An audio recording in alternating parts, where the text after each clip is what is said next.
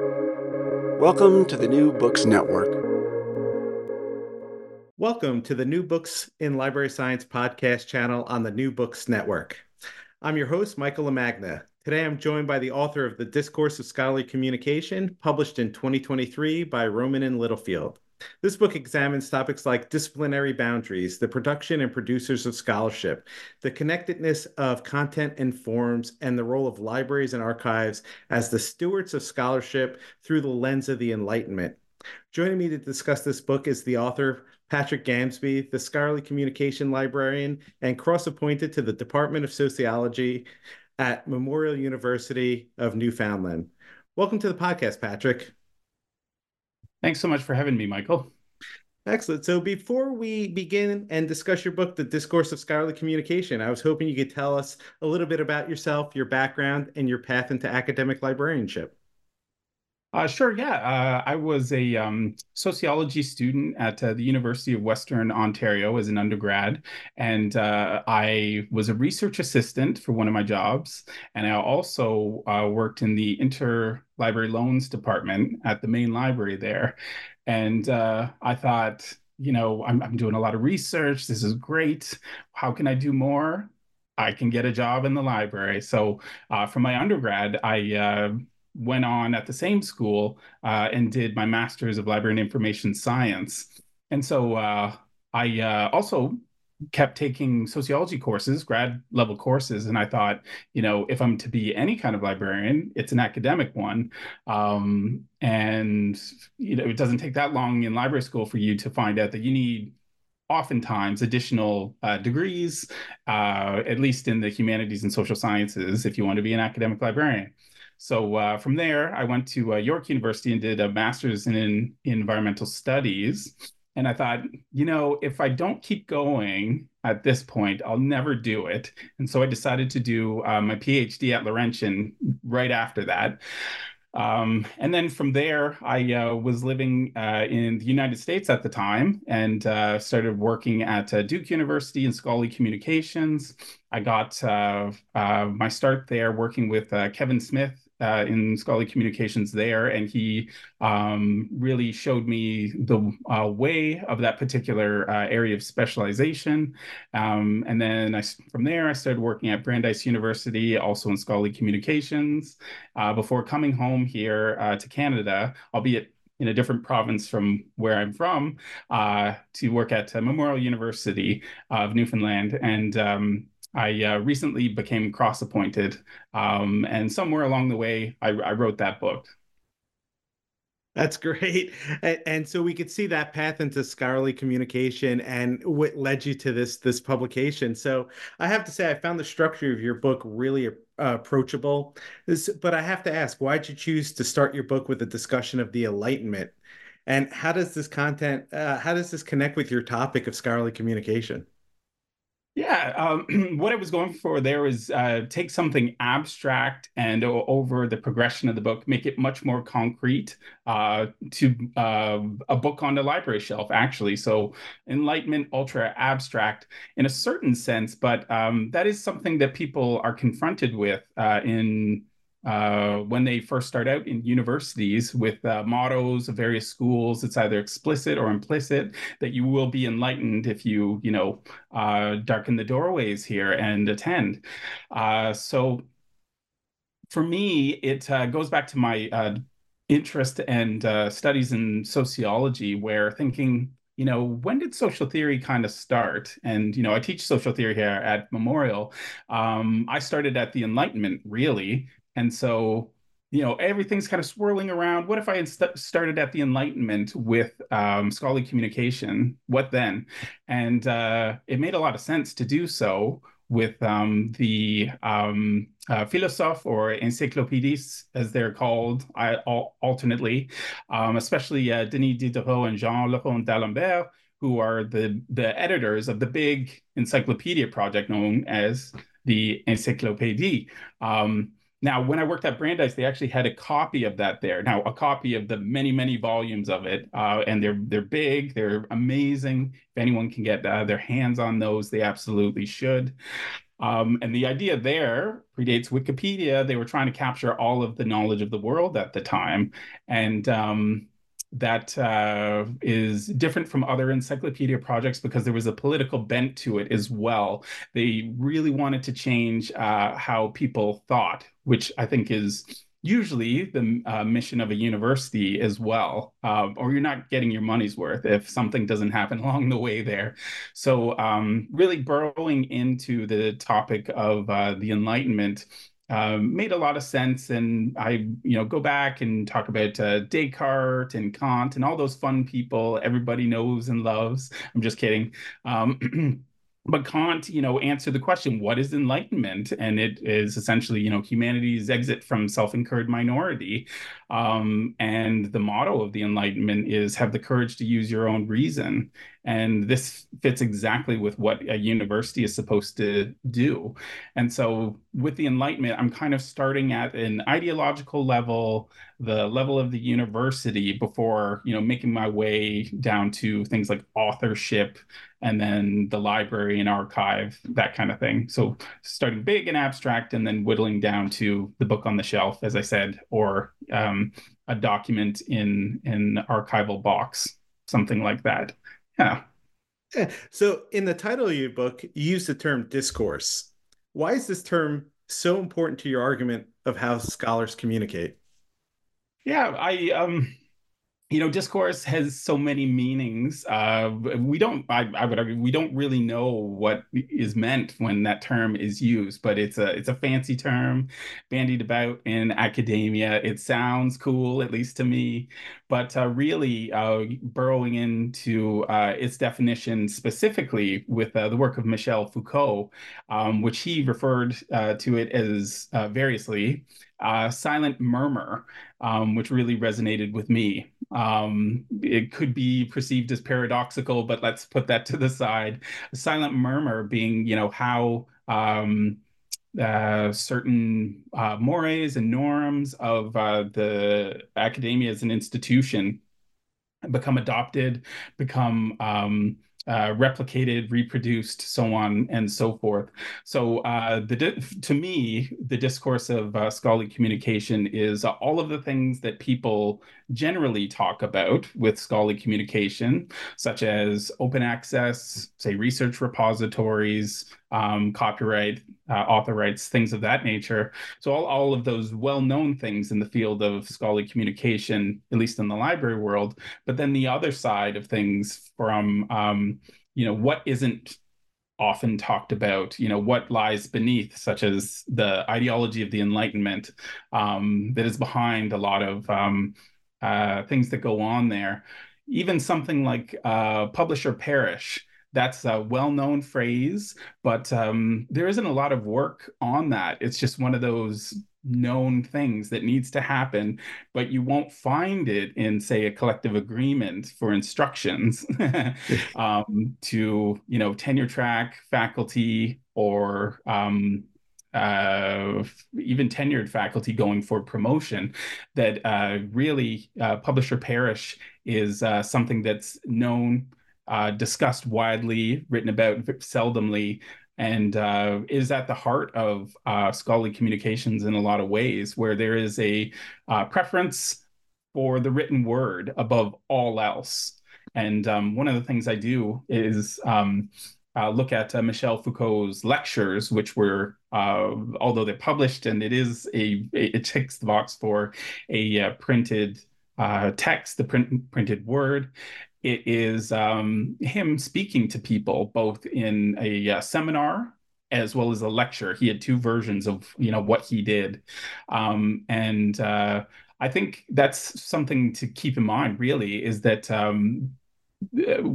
although we do focus so much on the written word as part of the discourse, that's one of the rules of what we do.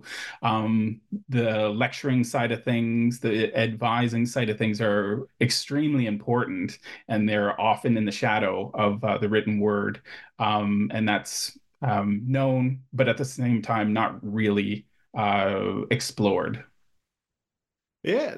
So you talk about And I think typically that discourse is disciplinary based, right? And so Yeah. we know that it's higher education, it's very siloed in that regard. But you have an interesting conversation about interdisciplinary research, and so and as you note, that's one of those hot topics, buzzwords that's thrown about quite a bit. It was probably a little bit more popular a few years ago than today. But can you tell me a little bit about interdisciplinary, how it's defined, and then how would you contrast that to, say, multidisciplinary?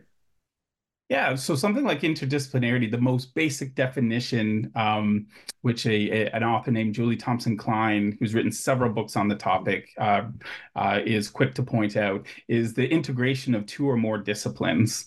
And that could mean a variety of different things.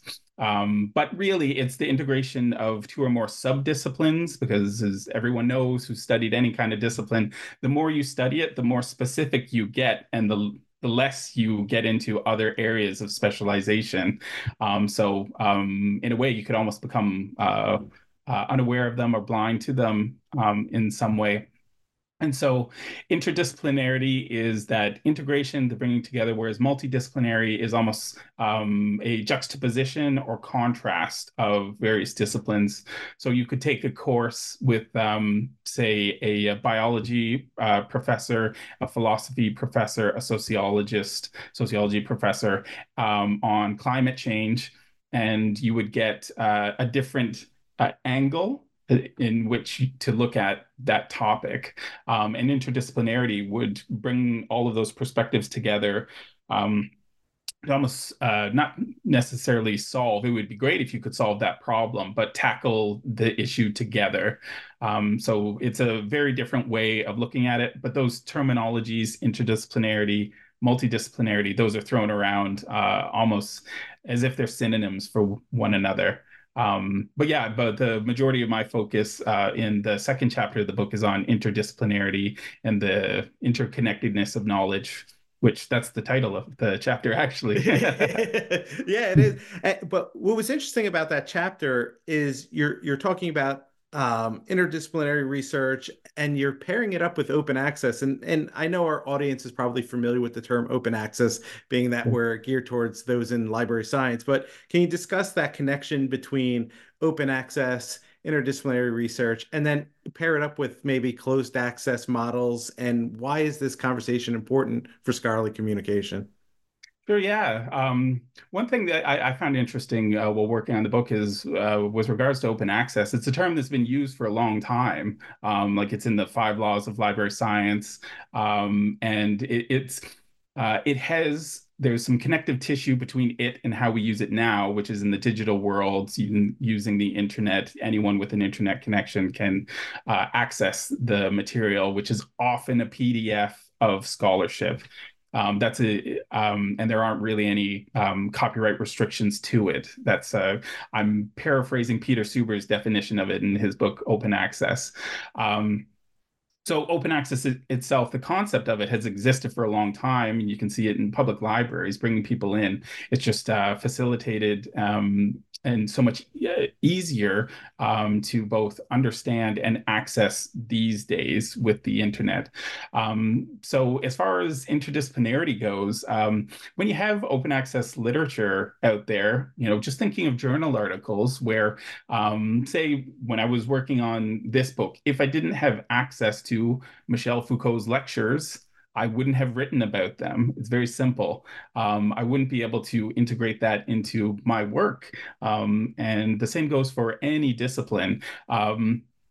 Collections librarians certainly know that budgets are limited and you can't buy everything. And you can only provide so much to the users of your library. And so in a certain sense, it's best if there's some kind of collective collecting out there where we're able to make things available from various institutions, and yet being able to access them in a way that doesn't stress the interlibrary loans department, which I know that's tough because I worked there many moons ago, as I said before.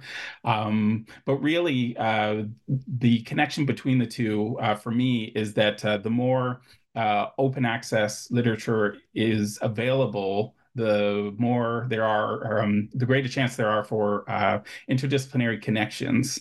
And it is something as simple as using Google. Somebody just stumbles upon it.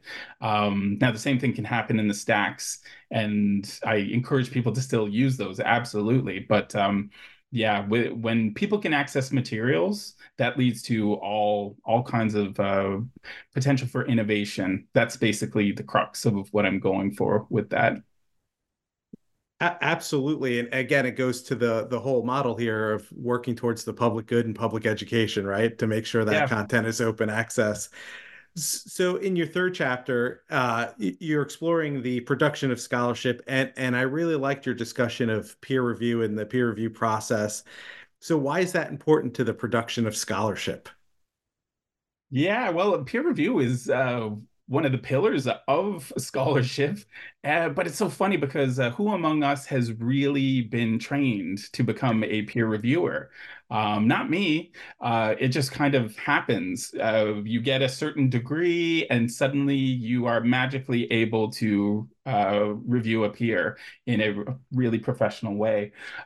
So, as one of the pillars, you think about it, for facilitating scholarly communication, the gatekeeping aspect of it. This is true scholarship. This is not. This needs to be refined, so on and so forth. But for those of you that have done peer review, you know that it isn't always a pleasant experience. There's lots of horror stories out there, and there's good peer review, which really that's a way to enlighten the author or authors of a piece, which helps enlighten the readers of it after it's published. So it's a really a credit to whatever profession, faculty, librarian, whatever, to provide good peer review. You're helping each other that way. You're helping further knowledge. Bad peer review also happens where people don't read the material at all. Now they may just pass it along, and check the box. Yes, this is fine for publication, or offer some pithy comments for improvement in this area, which doesn't really help the material at all. And then there's ugly peer review, where something happens, it seems, in someone's life, and they need to take it out on the scholarship that's in front of them. And that no one enjoys that, when you're on the receiving end, certainly. And hopefully people strive to not do that as peer reviewers. But it's really a mixed bag of peer review. And I mentioned the fourth option, which is without peer review. And that was a reference in particular to the SoCal affair. Alan Sokal, who is a scientist who ended up writing a piece called Transgressing the Boundaries, and there's a big long title to it. For a journal called Social Text, which was very much a postmodern, more humanist type of journal in the 90s. And it didn't have peer review. And so he kind of put it in there as like a Trojan horse of sorts. And it was published. And once it was published, he said, aha, it's complete gobbledygook. It was nonsense. I fooled you all, so on and so forth. And I think that was part of a Science Wars special publication. And so really that just furthered the war, sparked the debate of what is the value of humanities, what is the value of social science, what is it to be scientific, what is peer review. In a certain sense it was good because it kept the debate going, but in another sense it was really harmful to the well-intentioned people of social text who welcomed them with open arms. So that's a path to cynicism for sure, if that happens to you. But yeah, peer review, it's everywhere in the scholarly communication process, but it's seldomly taught, seldomly explored outside of the parameters offered by a particular publisher. So I think there's more work to be done in certainly changing the peer review process as far as education goes, as far as ethics go, as far as humanity goes, and just being kind to one another. And we know about those controversies where people try to submit those fraudulent journal articles to kind of show the flaw of the system. And I think you're hitting on a great point. As a peer reviewer myself, there was no training. It was, start the process. Where do you think that lies? Does it lie with the graduate programs? Does it lie with the publishers? Where should that fall? Or even a I think professional association? Yeah, well, all of the above would be good. A variety of takes on it, but I think right now we're kind of leaving it to the publisher, not to train necessarily, but in a certain sense, because there's the review form that you would get, and this kind of dictates, what you are to say about it and the categories you use. But I think it would be really beneficial if it was taught in grad school. Now, this does happen sometimes. Didn't happen for me, I know that, in any of my grad degrees. But for example, here in the sociology department, there's a graduate seminar, and that type of topic does come up. I don't believe it's taught in it's not a training session, but it's discussed at the very least. That was very much a silent murmur in my graduate training. It was mentioned, but not much was discussed about it. So I would say, if it could be part of a graduate school curriculum, that would do wonders for ameliorating the peer review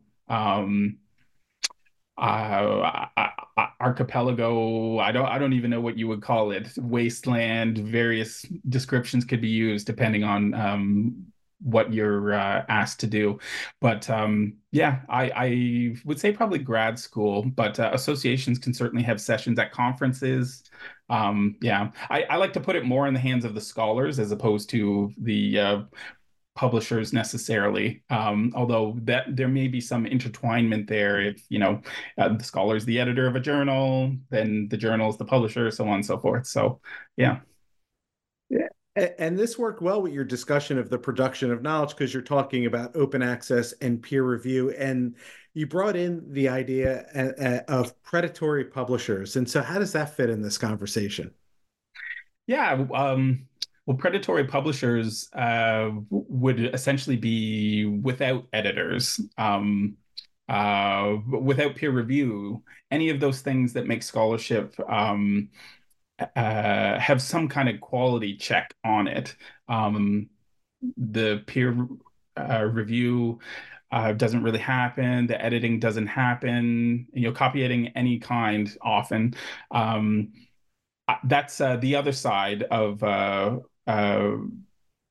peer review, really, where there was a legitimacy to the Alan Sokal affair with the social text, despite the controversy around it, and then predatory publishers. I mean, taking advantage of scholars who are burrowed so deeply in what it is that they're doing that they don't really consider the venue that they're putting their work in. And unfortunately, we're thinking philosophically, if the work is really sound, it shouldn't matter where it's published. It still stands on its own. But that's not how it works. And the reputation of a predatory publisher could be such that it really tarnishes, a scholar's CV, and you don't want that to happen where, your hard work is diminished. And of course, there is value to peer review. Taking the good kind of peer review, it helps sharpen a argument, helps sharpen a paper, a book, so on and so forth, if it's done right. And of course, with a predatory publisher, that's entirely absent. So, yeah, it's unfortunate that this is crept into the scholarly communication system like a Now, virus. absolutely. And as you're discussing predatory publishers, I'm thinking about how you opened up and talking about publish or perish, right? Yeah. And that idea, do you think that concept of publish or perish, that focus on getting X number of articles published each year so that you can go up for tenure promotion, do you think that's leading to the growth that we see in predatory publishers? Oh, absolutely. Because it's quantity over quality. It's the name of the game, and the high article processing charges that would come with a predatory publisher, or hidden fees, because you're not really paying for anything. There's nothing behind it other than just them raking in the money. with no quality check. But yeah, the publisher perish, that definitely makes it so people are perhaps hopping from one project to the next, or within one project, maybe cutting off a slice, often called salami slicing, of a project, and where it's not really that different from what was said in the first article, and just a way to, fill out one CV. It's difficult to blame for a scholar in that position, because that's what's being asked, really. And so a predatory publisher is lying in wait, almost like a spider in a web, looking to trap, unsuspecting scholars who really have their heads down in their own research, as opposed to, assuming that there's somebody out there that's going to do something nefarious with their hard work. Yeah. Yeah. And now I want to bring it back to Foucault. Now, in your fourth chapter, you're discussing the connection between content and form. And as you mentioned, Foucault's letters were a presentation that was then a lecture that Yep. was eventually published. So, how does forms like lectures, textbooks, books themselves, essays reflect not only the content but also the intended audience for that material? Yeah, it can be limited, depending, one's audience or one's reach can be limited depending on, the format that you use. Something like digital humanities, isn't fully accepted across all of the academy, and so you may do an amazing digital humanities project and it may not be deemed to be worthy for certain scholars. However, you should keep pushing through that, because that's part of what I get at in the chapter, is that we should think through the forms that we use to communicate our ideas. And when I discuss Theodore Adorno's essays, that's very much at the heart of it. Or even Jacques Derrida's books, where if you look at his book Glass, it is almost a Mobius strip folding in on itself. There's no real beginning, there's no real end. There's a couple topics, they intertwine. The text has different kinds of font. It's alarming when you open it up. Where do you begin? Are you even supposed to read it? Can it be read? Is it a book? Um, yeah, so challenging form as well as content and how they work together, I think is really important. So with Foucault's lectures, I think certainly lectures are a form of scholarship, relaying ideas. Um, and who says it can often dictate to certain people whether or not it is scholarship at all. It could be the exact same thing being said, but because a professor says it, it's scholarship. Because a student says it, it's not. I don't think that that's quite accurate. You can be a scholar as a student. But in the case of Foucault's lectures, he was very much trying to communicate to as many people as possible in the lecture, although he found it very lonely being up there by himself. And so he set up a separate enterprise, which was his seminars, where there could be much more intensive study, there could be dialogue. But I like the spirit of it, which is at the Collège de France, where anyone in the public can come. That's another element to it, which is very much, I think, at the heart of libraries more generally, but open access in particular. Because really, what is a publication? It's supposed to be something accessible to the public, put out for the public to read, as far as scholarship goes. And I think a lot of that has been lost with uh, uh, companies owning and closing off scholarship. You had mentioned closed access a little while ago. That doesn't help the advancement of knowledge. It helps the advancement of stock price, say, or a CEO's wallet or bank account, but it doesn't help the advancement of knowledge, which I think is the whole point. Now you bring up an interesting point about thinking about who's actually either delivering the lecture, producing the content, right? So if it's a student, it's not given the same level of authority that, say, a faculty member. So I was wondering if you could talk a little bit about authorship as in terms of, what is an author? What makes an author? How are they a producer? Yeah. Well, I think this can go back to the encyclopedists who really saw each publication, each article that they wrote, or each attempt to publish something was always a challenge to your credibility. Meaning, just because you wrote, a certain text, tract, whatever, at one point, that doesn't suddenly make you the one who always knows for certainly not for everything, but in that particular area. And I think with faculty members, since I am one, just because I say something doesn't make it so. That there always needs to be some kind of backing up of that, whether or not it's data, whatever kind of professor one is, or what I like to think is a very scientific way of heavily citing things. And that goes back to Descartes in his book, A Discourse on the Method, where I should really directly quote him in order for this to live up to what he said, but I'm going to have to paraphrase.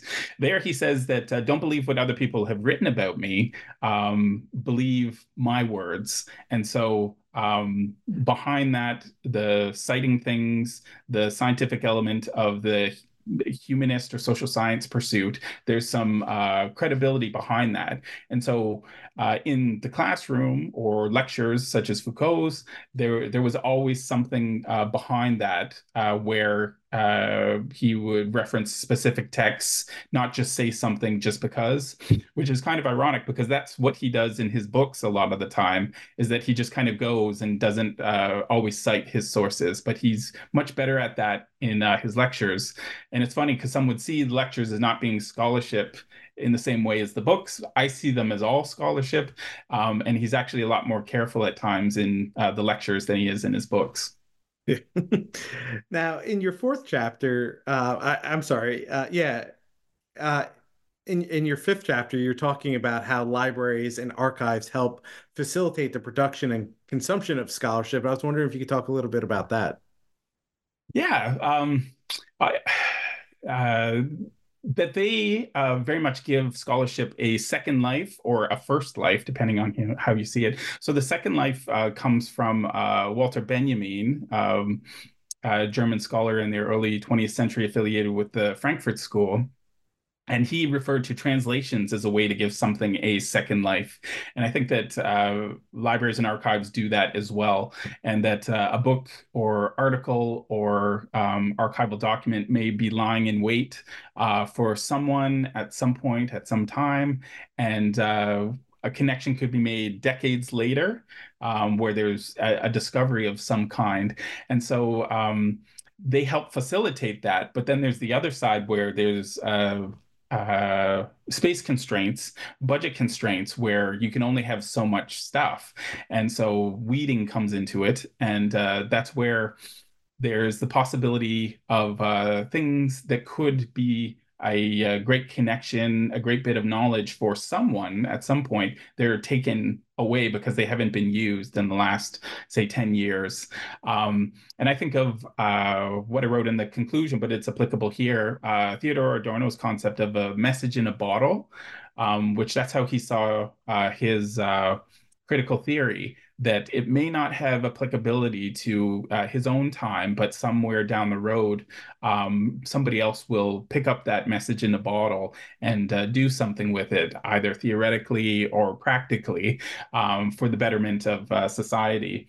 And I think that's always a danger with weeding, that also as an author, it's tough to have your book considered as a type of weed, an unwanted plant, right? But so it goes. That's part of the challenge. I always think that librarians ought to ask for more funding. It's an easy thing to say, but it's an important thing to say, and not just accept the budgets that are given, because this is always deemed to be the heart of the university. And what happens if you have a bad heart? It's not a good life. So you can see at various universities certain buildings popping up, say for sciences, or well, it's typically sciences, engineering, say whatever, all kinds of funding for certain areas, but libraries don't always get the same kind of funding. And I think there needs to be some kind of shift in the thinking around what deserves funding. And with the library, that's the interdisciplinary space par excellence. And so everything kind of flows through there, whether somebody knows it or not, if they're just accessing it through an online catalog and they don't think that's the library, that is the library. So yeah, they play an absolutely vital role in the beginning, middle, end process of any scholarly communication endeavor. So where does all the material come from that you use for a book? I know where mine came from, either my own personal library or the one I work at, or in interlibraries, or the ones that are online in a way, the open access materials. So yeah, libraries deserve a lot more credit for what it is that they do as far as their role in enlightening people. Yeah. Yeah, and I really like that you use the term space to talk about it, because oftentimes that's the problem we're having, is that it's valuable space in the heart of the campus. And so oftentimes it's, well, why are we housing all these books that, the perception is students just aren't reading? And Yeah. so, and and I agree with you. It's troubling to think that we're going to be weeding something that could have value to a scholar down the road. And, how do we combat that? And, frankly, it's the digital environment just exacerbating this problem, because everybody views it as it's just online. Let's go online. Right. And of course, that's not the case at all. Not everything is available. Yeah, not at all. But I think it can go backwards because when I was talking about the Enlightenment at the beginning, and that's how my book kind of begins, and then I move all the way to libraries and archives. Instead of putting that all on libraries and archives, you go back to say middle stage in that process of peer review, as you mentioned before. If peer review were um, uh, reworked and made better, then there wouldn't be as a questionable material going through the scholarly communication ecosystem. Something like publish or perish, if there isn't an emphasis on quantity over quality, then there aren't as many books there taking up the space. And yeah, I think a lot can be done, and there's an interconnectedness to it, that this problem isn't just a library problem, although it's treated that way a lot of the time, and it's just dumped on librarians and archivists, that administrators need to take some ownership over this as well. Peer reviewers, publishers need to take some ownership of this, and so on. I really like what you're saying there, because it really resonated with me that if we improve the peer review process, if we address publish or perish, it will address the space limitations that we often have, which leads to weeding our collections. And I guess, does it all come down to tenure? Do we have to rethink tenure requirements in terms of what's being published, how it's being published? Should more value be placed on open access materials through that process to kind of facilitate that movement? And would that then address predatory journals? Yeah, it's tricky because, tenures at the beginning, there's a push, a beginning of a career, there's a push to, do something right away. It's got to be done. But there could be a shift with, and I think there is in certain places, the emphasis on publications as paramount to everything.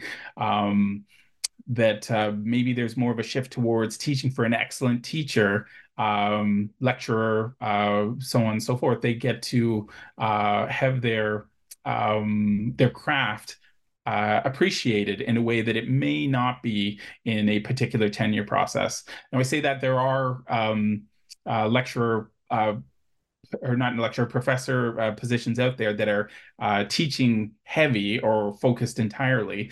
And so they would get their credit for their teaching activities in a position like that. But I think it shouldn't be restricted to that, just a specialization over here. These are the professors who teach, these are the ones who research. But across the board, there can be some recognition of what's really important. I think if you can make the difference in a student or two's life, like really make a difference in their life by teaching them something or by advising them, that's worth a lot more than a book that's going to get weeded from a stack. Very true. Absolutely. I have to, Patrick, I know we're taking up a lot of your time. And as we wrap up our time together, I want to see what else are you working on? Are you continuing along this thread, or are you going to move in a different direction with your research? Yes, I guess I am in a different direction right now. I'm just putting the finishing touches on my third book, which is The Dialectic of Herbert Marcuse. I don't think I mentioned him at all in the book we're talking about. When I was at Brandeis, I was a librarian there. Herbert Marcuse, he's part of the Frankfurt School, critical theory. Some people would know who he is.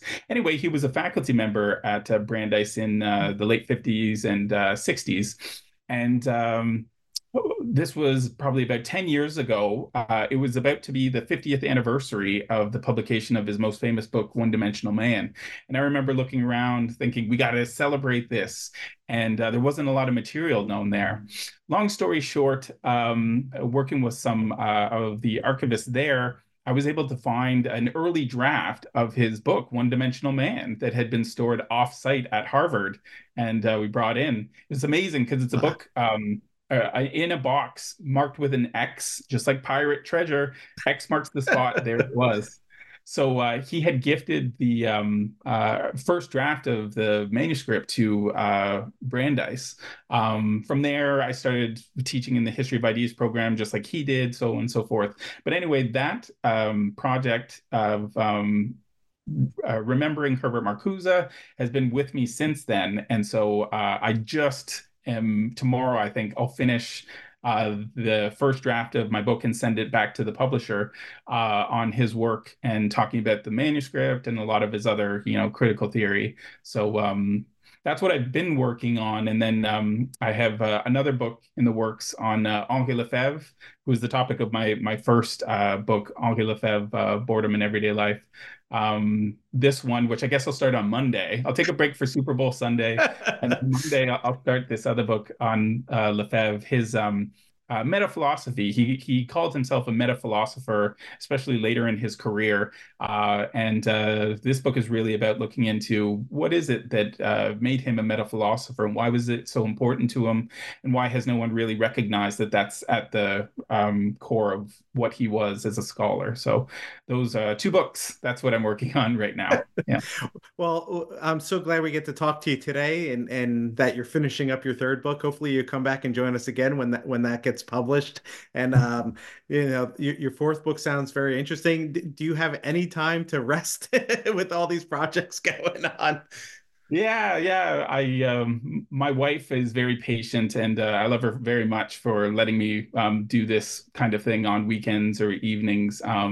But yeah, I definitely need to halt the book publication process, because that will be my fourth book in 4 years, and so I could probably take a break from that. Yeah. A well-deserved break. Well, Patrick, I want to thank you for your time today. I really enjoyed this conversation. I actually really enjoyed your book. And I just want to say I'm your host, Michael Amagna, and thank you for listening to the New Books in Library Science podcast channel on the New Books Network.